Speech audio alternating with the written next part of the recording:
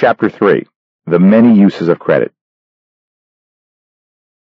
As we have just seen, Abel decided to loan Baker and Charlie fish so they could build their own nets. Business loans such as these are the best use of savings, because they tend to expand production.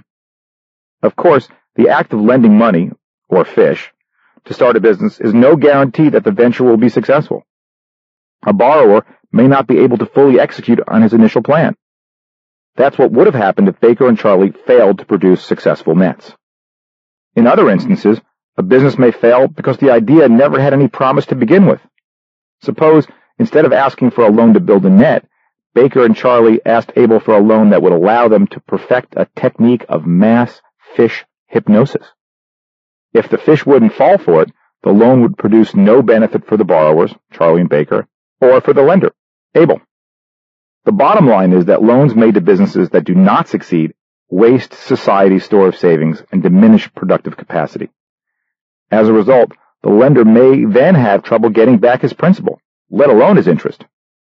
But the business plans that work make up for the ones that don't. It is important to understand that business loans are not the only option for society's store of savings. There are other types of loans that Abel could have made.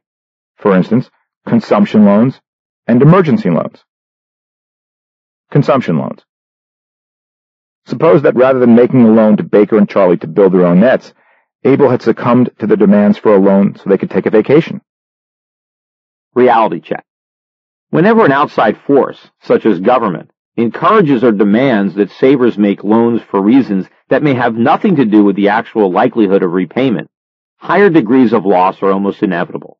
Such distortions waste society's savings.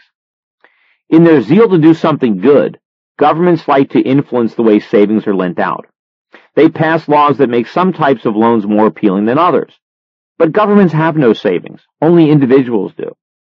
If, as a result of government incentives, the loans go to individuals or businesses that fail to pay off, and they often do, then the loss falls to those individuals who have sacrificially underconsumed to create savings. In fact, Abel would be much less inclined to lend in the first place if we were forced to make loans that he felt were excessively risky, such as in the case of fish hypnosis. As a result, he may decide not to work as hard or not to sacrifice as much to save. "Hey, Rock-a-Fisher," cried Baker, "maybe you should take a break from fish counting and lend me and my pal Charlie a couple of fish so we can kick back a day or two. You're not the only one who deserves a life of leisure. And besides, we'll pay you back." "Believe me, I know that fishing can be a drag," responded Abel. "But remember, if I lend you one fish, I'll still want 2 fish in return to compensate me for the risk." "No sweat, Kingfish," countered Charlie. "We'll be so well rested after our vacation, we'll be able to fish even harder and pay you back with interest." But how will Baker and Charlie be able to repay their vacation loan with interest if they do not expand their productive capacity? After taking a few days off, they will still only be able to catch 1 fish per day. To repay Abel, they will need to cut their consumption to less than 1 fish per day in the future.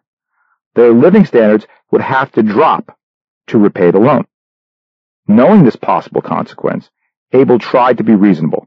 "Look, guys, why borrow now and go hungry to repay the loan, when you can just sacrifice now, go hungry for 1 day, build your own net, save up for the future, and then rest whenever you want?"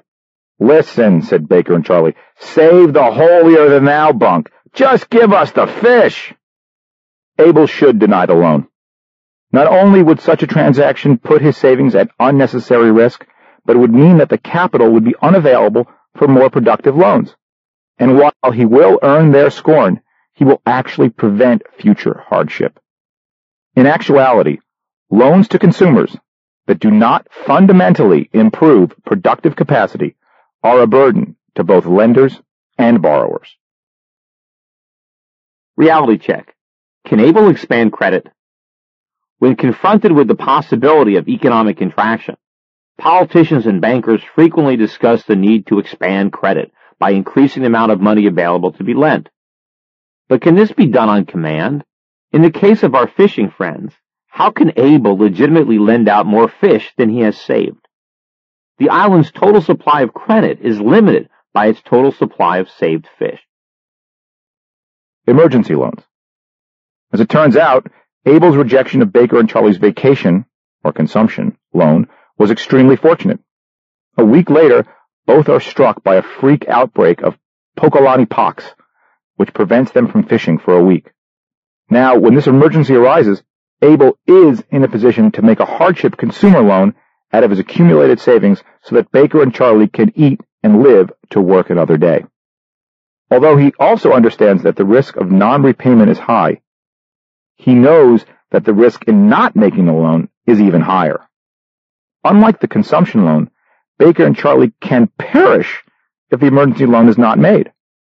If this were to happen, the island would lose productive capacity and 2 people. This emergency loan would not have been possible if Abel had already given away his savings through unproductive consumer loans. In fact, savings can mean the difference between the life and death of an economy. Takeaway. Unfortunately, it is widely accepted that in order to spur activities that politicians and social theorists deem to be beneficial, government influences how savings are allocated. This has been accomplished by a litany of government loan guarantees and corporate and individual tax credits and penalties. As a result of these influences, individuals and businesses may be more willing to apply for, and banks may be more willing to grant, certain types of loans. More of society's resources are then diverted toward the favored activity, whether it be home building, college attendance, or solar panel manufacturing. Central to these impulses is the notion that government planners have a better idea of what's good for society than savers themselves. But there is no evidence that this is true. In fact, history is littered with the grandiose schemes hatched in government think tanks that have simply not delivered on their promises. But more fundamentally, the imposition of a government layer in between savers and borrowers separates the cause and effect of lending and leads to an inefficient allocation of savings. Private lenders tend to be influenced only by the financial results of a loan, rather than the political symbolism of the underlying activity. Businesses that adhere to successful models and are run by owners with strong records of achievement tend to repay loans at higher rates. As a result, these types of business plans tend to attract willing lenders. Much like Darwin's idea that natural selection produces hardier species, this lending discipline tends to produce healthier companies and a stronger economy. But this does not occur when financial performance becomes secondary. Loans made to individuals or enterprises that do not succeed in creating a needed innovation or expanding productive capacity tend to weaken the overall economy by wasting the supply of savings. But as we will see later in this book, the creation of a constantly expanding money supply and the government's seemingly limitless ability to take on debt have hidden the fact that real credit is limited by a finite supply of savings. People now assume that all that is needed for a functioning credit market is willing borrowers. But like any other resource, savings must be accumulated before it can be lent out.